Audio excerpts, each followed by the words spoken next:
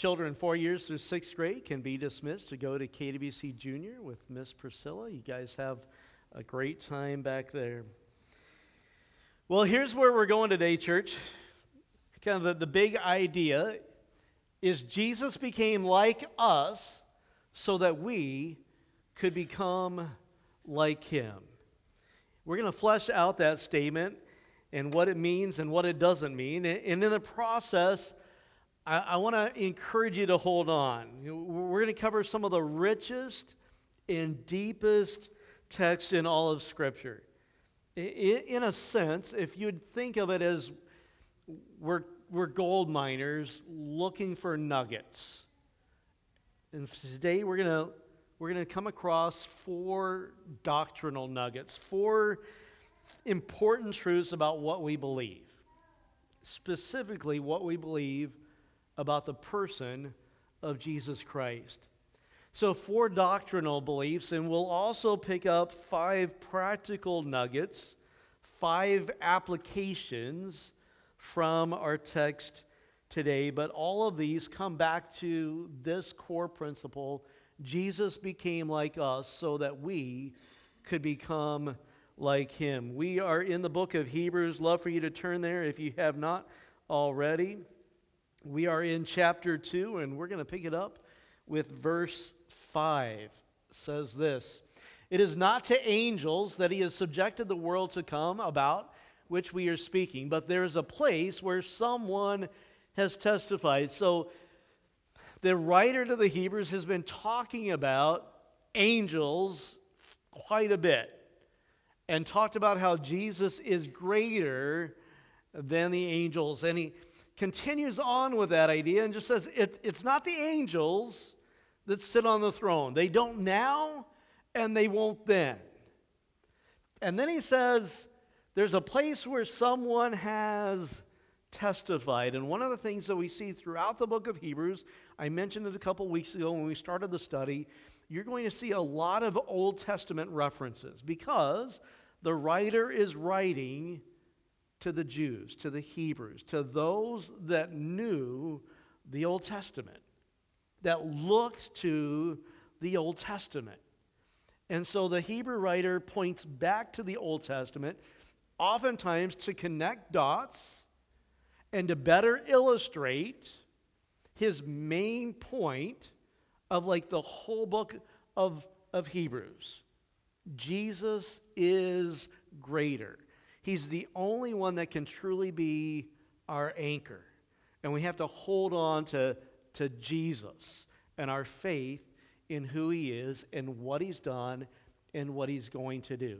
And so the Hebrew writer points back to Psalm chapter 8, verses 4 through 6, where we find these words: "What is man that you are mindful of him, the Son of Man that you care for him? You made him a little lower than the angels. You crowned him with glory and honor and put everything under his feet."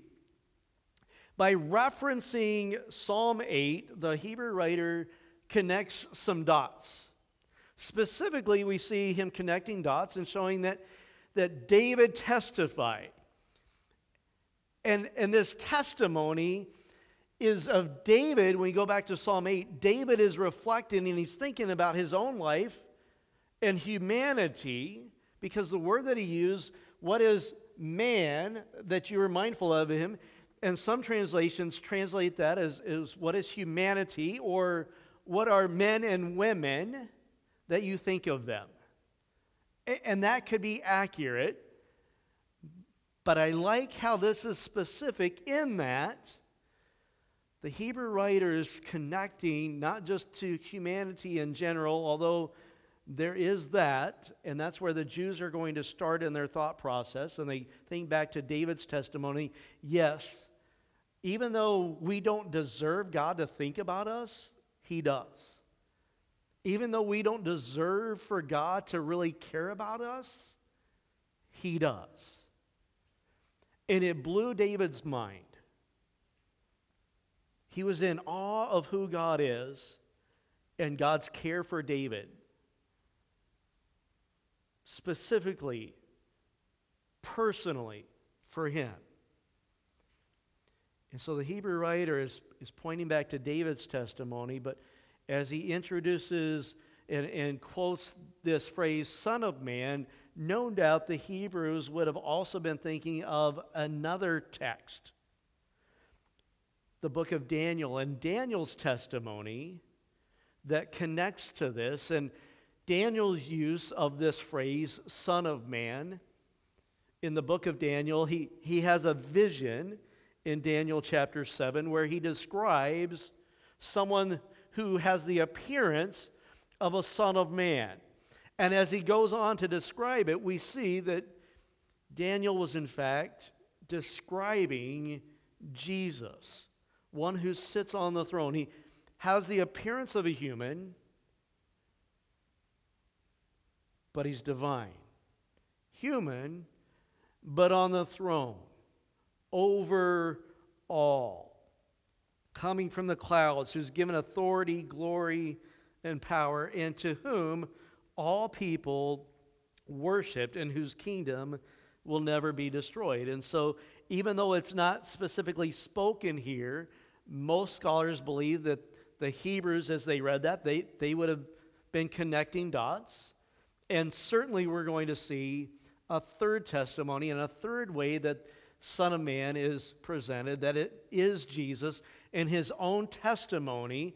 Oftentimes, and in fact, the phrase that, or title that he used the most about himself on earth is he called himself the Son of Man.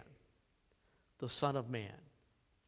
The Son of Man has come to seek and to save those who are lost. The Son of Man. The Son of Man. Jesus used that phrase time and time again. And the Hebrew writer is going to continue to unpack this and show specifically how this passage not only was just David thinking about, wow, God is so good, to seeing the fulfillment of this passage in the person of Jesus Christ so that we really understand how good God really is, that he would think of us as he does. The other thing I want to point out in these verses, what I have highlighted here, is that he put everything under his feet. Would you do me a favor and say everything? That's pretty good. I think you can do better, and I'm hoping you can do better, because it would help me to, keep going if you can help me out. Everything on the count of 3. 1, 2, 3. That's pretty good. I think I can keep going. He put everything under his feet. In putting everything under him, God left nothing that is not subject to him. Yet, at present, we do not see everything subject to him. So I think it's important that we note something here. The Hebrew writer is talking of the already but not yet. And there are different ways that we live in the already but not yet. As followers of Jesus Christ, we're a part of the kingdom of God, but we still know that there's a not yet. We haven't experienced the fullness of the kingdom of God. Does that make sense? Like we have the presence of God with us. There's the already, the Holy Spirit dwelling within us. But there's still the not yet. There's still a yearning for glory in heaven. But there's also the understanding, the reality, the Hebrew writer is saying everything's been put under Jesus' feet. Yet, or however, or but, at present, we don't see everything subject to him. If we look at the news, we might go, is Jesus really on the throne? Because this world's a mess. And we want to say, you all need Jesus, right? If we look at maybe some of our coworkers or others that we go to school with, we're like, y'all need Jesus. You go to a family reunion, you're probably looking around going, y'all need Jesus. If you look in the mirror, you might say, maybe not y'all, but I need Jesus. We see the already but not yet. We know that he's on the throne. Do we know that? But is it fair to say that not everybody and not everything acts as if Christ is on the throne? So I love that the Hebrew writer is real. Keeping it 100%. Yes, God is on his throne. Jesus is on the throne. But I'll acknowledge, it doesn't always look like it. It doesn't always look like it, but know that he is. I also love that the Hebrew writer doesn't get stuck here, because we can get stuck on not everything subject to him. We can get stuck on all that's wrong in the world today. But that's not where the Hebrew writer wants to focus. Where does the Hebrew writer want to focus? Any idea? Jesus. Absolutely. Jesus. Verse 9. But what we do see, who is Jesus, who was made lower than the angels for a little while, now crowned with glory and honor because he suffered death, so that by the grace of God he might taste death for everyone. There is so much, again, there is so much in the book of Hebrews and so much in this passage that we're looking at today, and even in this one verse, verse 9. We're going to focus in on Jesus, who is made a little lower than the angels. Going back to Psalm 8, connecting some dots, it means he became human. We celebrate that as Christmas, in Jesus being born into this world. And now he's crowned with glory. And it's important that we understand Jesus didn't get a participation crown. God the Father says, hey, you became a human, way to go, you get this crown, just because he became a human. He was crowned with glory and honor. Why? Because he suffered death. We'll talk more about that in a moment. Again, the Hebrew writer points to the grace of God. When David said, what is man that you are mindful of him? The Son of Man that you care for him? He's connecting dots. And also might help us to think of John 3:16, for God so loved the world he gave. And to humbly think about the love and care of God, that by the grace of God, not something that we've earned, not something we deserve, but because God is good, Jesus came. And he suffered death. And he suffered death for who? For everyone. For everyone. So there's something important that we need to understand. There's a lot that is in those first several verses. Here's the first nugget that we're going to point out. There were other nuggets there, other glimpses, but we're not going to kind of peel this stuff away and really pull those nuggets out yet. I want to focus on this one first. Jesus reigns over all. The Hebrew writer says that everything has been put under his feet. There is nothing that hasn't been put under his feet. Jesus is king. The Hebrew writer is very clear on this. Everything. Everything means what? Everything. All. It means Jesus reigns over all. Everything and everyone must answer to Jesus. So let me kind of hit pause and say, don't be fooled nor discouraged. I think there are those that become fooled and think Jesus isn't on the throne. We can do whatever we want to do. I think there are also those that become discouraged. So, well, this seems to be a big mess. Is Jesus really in charge? Know this. He is on the throne. Everyone and everything must submit, will submit to his authority. We see in Scripture, every knee will bow and every tongue confess that Jesus Christ is Lord. There will be a day when all acknowledge that Jesus reigns over all. Let's keep digging. Verse 10. In bringing many sons and daughters to glory, it was fitting that God, for whom and through whom everything exists, should make the pioneer of their salvation perfect through what he suffered.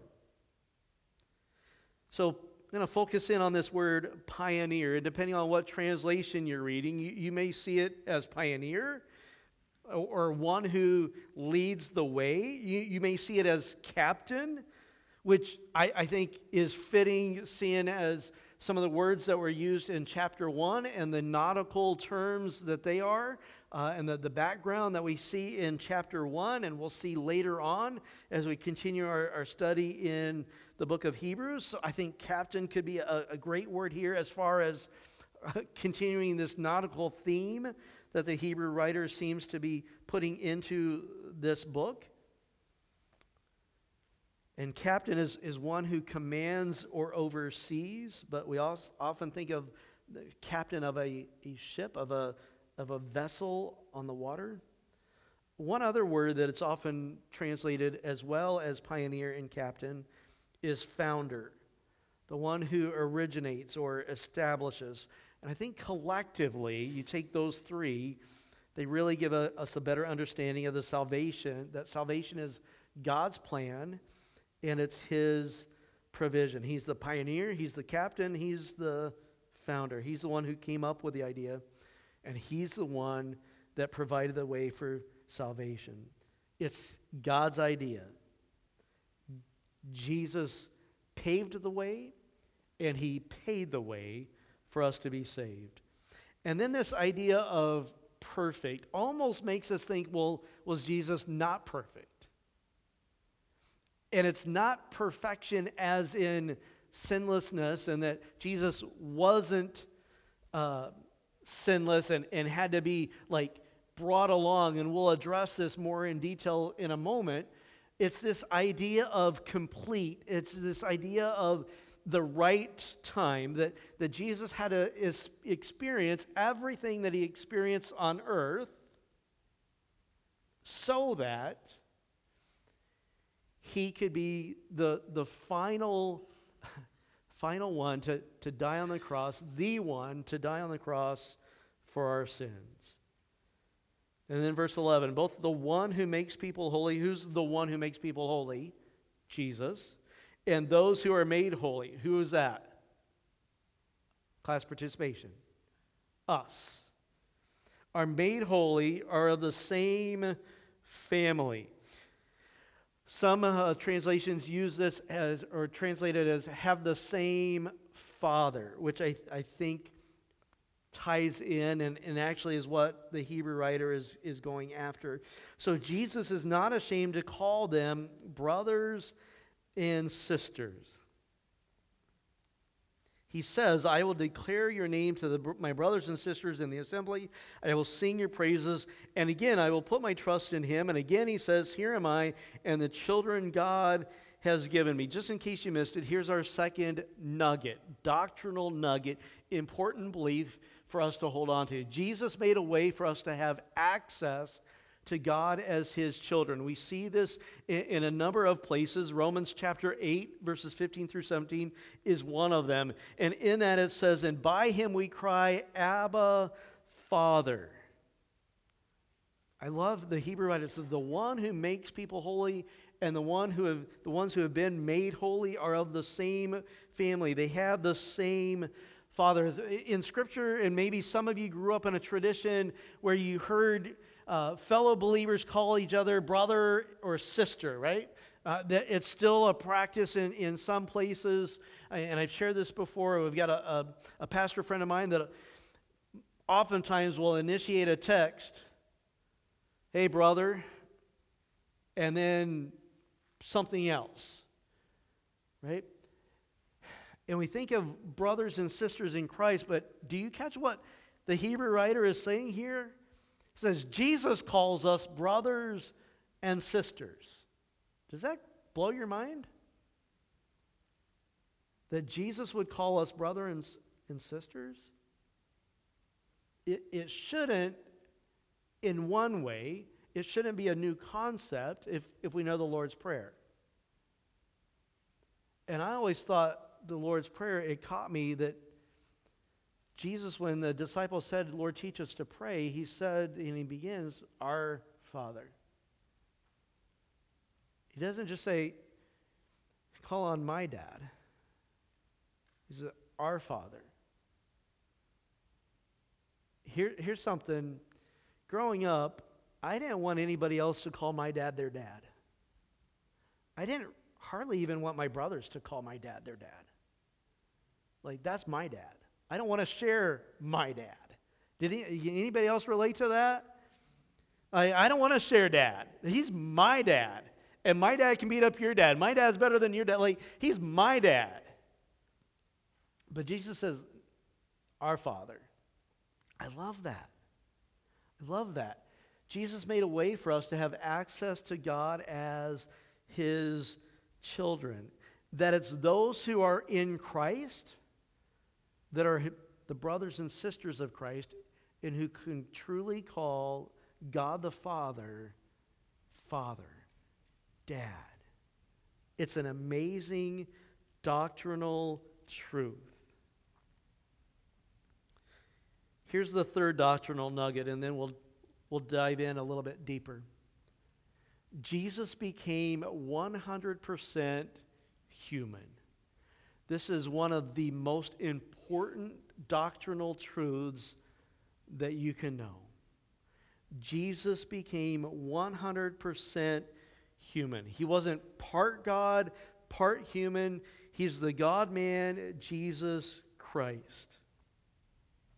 The Apostle Paul wrote that an affirmation of the divinity of Jesus is required to be saved in Romans chapter 10. We have to believe that Jesus is God.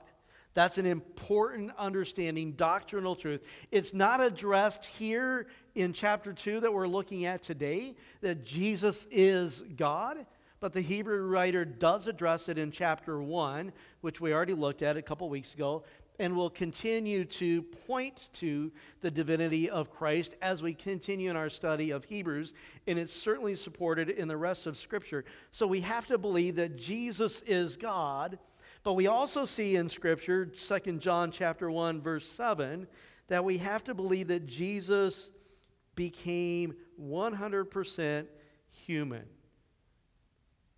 John gives a warning to those who deny Christ's true humanity and says they're promoting the doctrine of the Antichrist. If they deny the humanity of Christ. I'm going to get real technical on you for just a little bit. The theological term used to describe this biblical truth is the hypostatic union. Hypo, H-Y-P-O, static, just like it sounds. The hypostatic union teaches that Jesus was fully God and fully man. That when Jesus came to earth, he became 100% man. He was still 100% God. Now, if you know math, this might mess with your brain. But here's the thing. Whenever we try to put God into human understanding, there's going to be some challenges. There's going to be some limitations. We're going to have a hard time completely understanding the nature, the character of God. But what we see in Scripture testifies to this truth, that there is no mixture or dilution of either nature, that he is one united person, fully God, fully human, Jesus Christ. But why? Why did Jesus have to become human? Why did Jesus have to become human? Why is it important that we believe that Jesus became 100% human? Verse 14 will help us begin to answer that question. Since the children have flesh and blood, he too shared in their humanity. Because we were born under the law, Galatians tells us, Christ had to be born under the law, so that by his death he might break the power of him who holds the power of death. That is the devil. We're going to get into this in just a moment, but it's important to understand that Jesus had to become human so that he could die.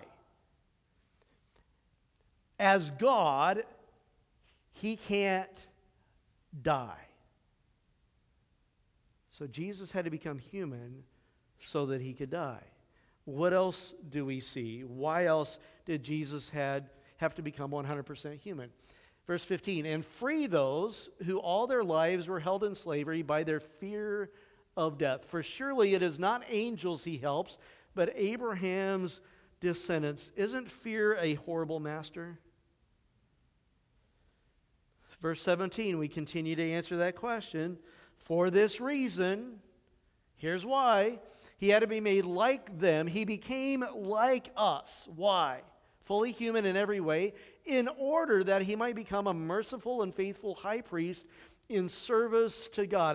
As priest, Jesus is a bridge builder. That's what priest means. He's a bridge builder between a holy God and sinful humanity. We needed a bridge of grace. That is made possible because Jesus became 100% man. And that he might make atonement for the sins of the people. Jesus had to come to earth so that we could go to heaven. Jesus had to become man so that he could lead us, take us to heaven. He became like us. Back when I was a youth pastor, when I started my youth pastor days, the internet was just barely going. We didn't have internet at the church when I first started it as youth pastor. Google wasn't around, or at least wasn't really known of, and stuff like that. So back in my day, early on, you had to go to books. If you wanted like an illustration and things, kind of like, well, I'm going to help out my talk, my presentation, you would go to a book. Now I usually I'll do a search online and try to find things if I haven't already taken a note from different things that are going on. And so I bought a number of these books back in the day to help with presentations, to help drive home a point. And this particular book has a pretty good illustration about Jesus becoming man. I'm going to just read it to you. In the past, I had just kind of memorized it and given it basically, not necessarily word for word, but get the idea across. But I'm going to go ahead and read it. It was a snowy Christmas Eve inside the warm house. The Christmas tree was cheerfully ablaze with lights and surrounded by dozens of presents. The man's wife and children were dressed and ready to leave for church. Come with us, they urged, for they loved him. Not me, he snapped. I don't believe all that religion garbage. For many years, the man's wife had been trying to tell him about Jesus Christ and the salvation he offers. How God's Son had become a human being in order to show us the way to heaven. Nonsense, the man always said. The family left for church, and the man was all alone in his cozy country home. He glanced out the window at the cold, snowy scene outside. He turned to warm himself by the fire. But as he turned, his eyes caught a movement in the snow outside, and he looked. Cats. 3 young cats walking slowly past his window. The fools, he thought. They'll freeze for sure. The man put on his hat and coat and opened the door. A blast of wintry air sent a shiver through his body. Come here, cats. Come inside where there's warmth and food. You'll die out there. But the cats ran away, frightened by the stranger at the door. He walked outside. Come back. Don't be afraid. I want to save you.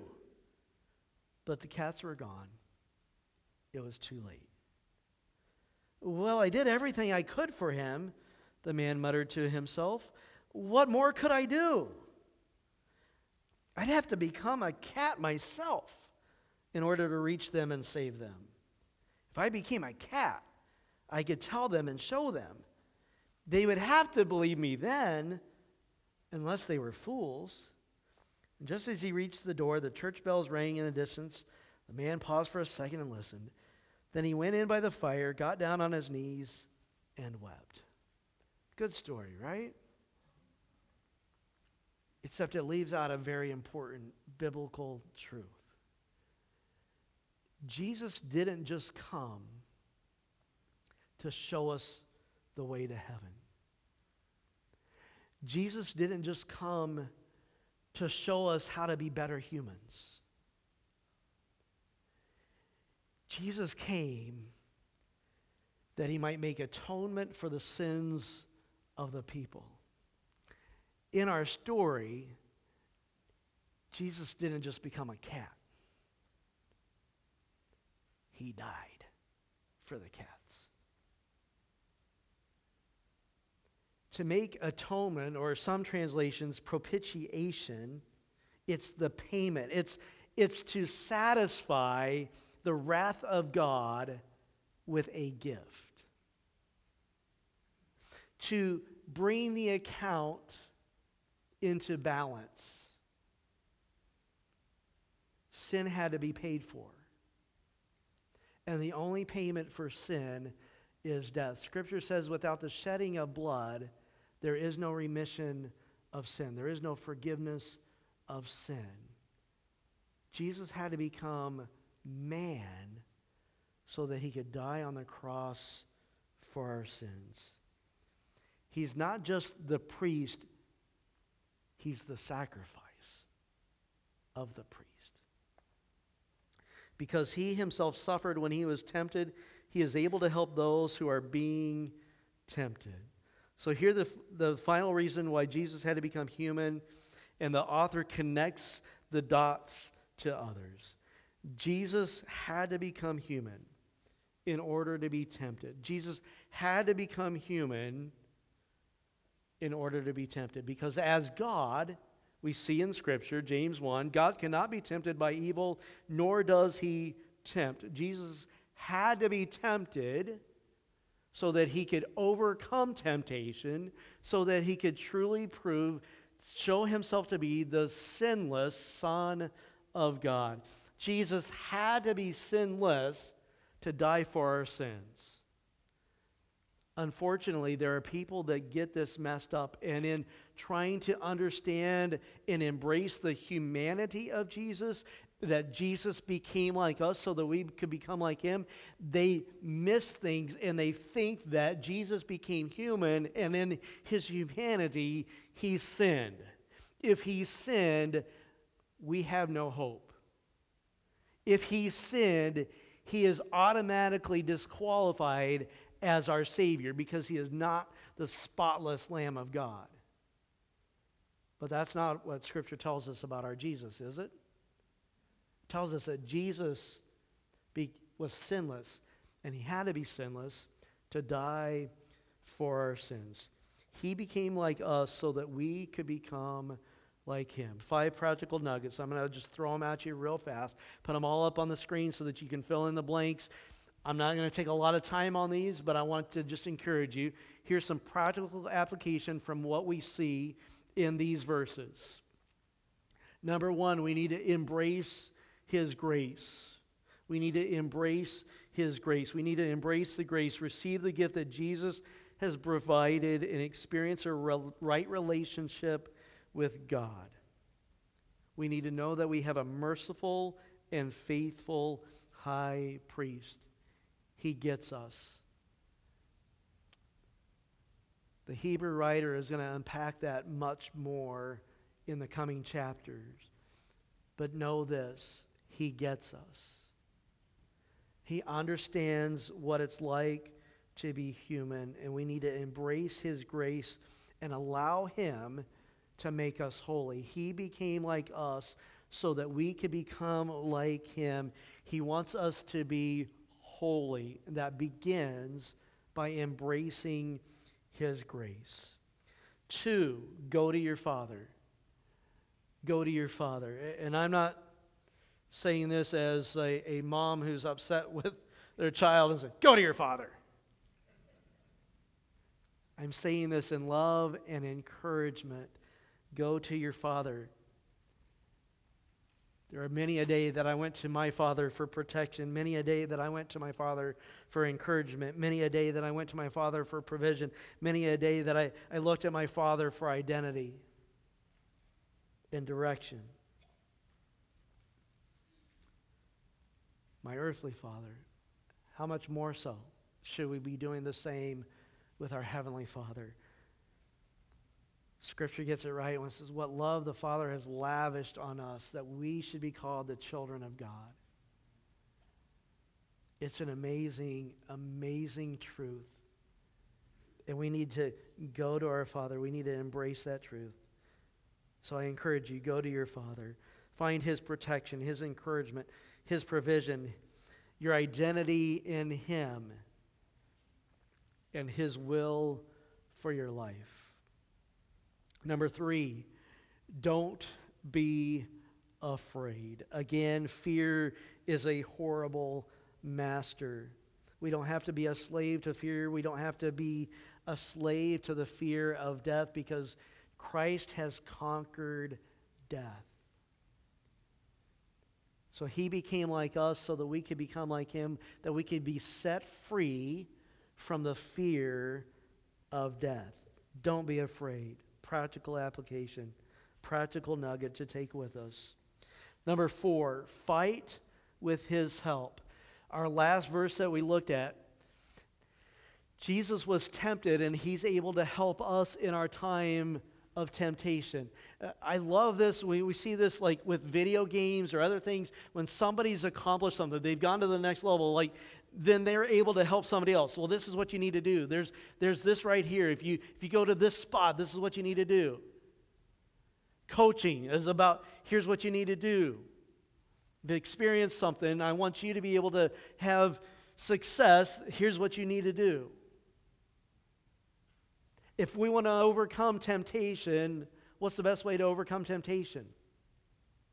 Fight with His help. He overcame temptation, and guess what? He wants us to do the same. And He's given us everything we need to do just that. Scripture says He's given us everything we need for godliness, to overcome temptation.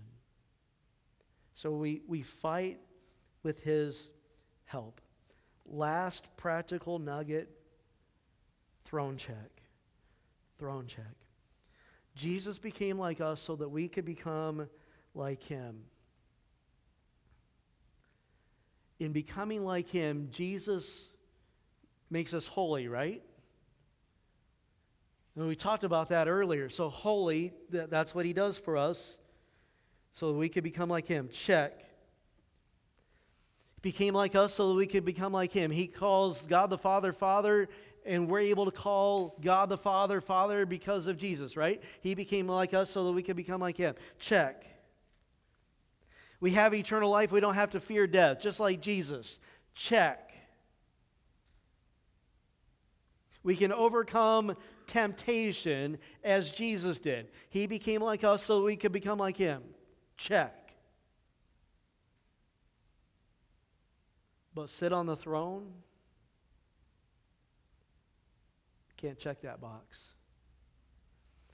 He became like us so that we can become like Him, but that doesn't mean that we sit on the throne.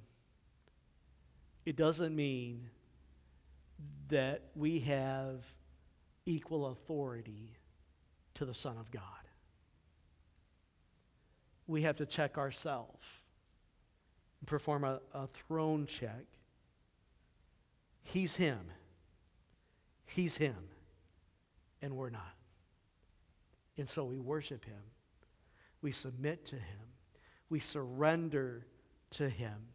We become subject to Him because we understand that all things, everything has been put under His reign. That He's God and we're not. He became like us so that we could become like Him. What it means, what it doesn't mean. A lot of great nuggets there in the book of Hebrews in chapter 2. We're going to close by singing a song that many of you are familiar with. It's In Christ Alone. I want to go ahead and read verse 2, though, before we sing it. Ties into what we just talked about. in Christ alone, who took on flesh, fullness of God, 100% God, in helpless babe, 100% man. The gift of love and righteousness, scorned by the ones he came to save, till on that cross, as Jesus died, the wrath of God was satisfied. The word from today, propitiation or atonement. For every sin on him was laid. Here in the death of Christ, I live. Would you stand if you're able? And let's worship the one who sits on the throne.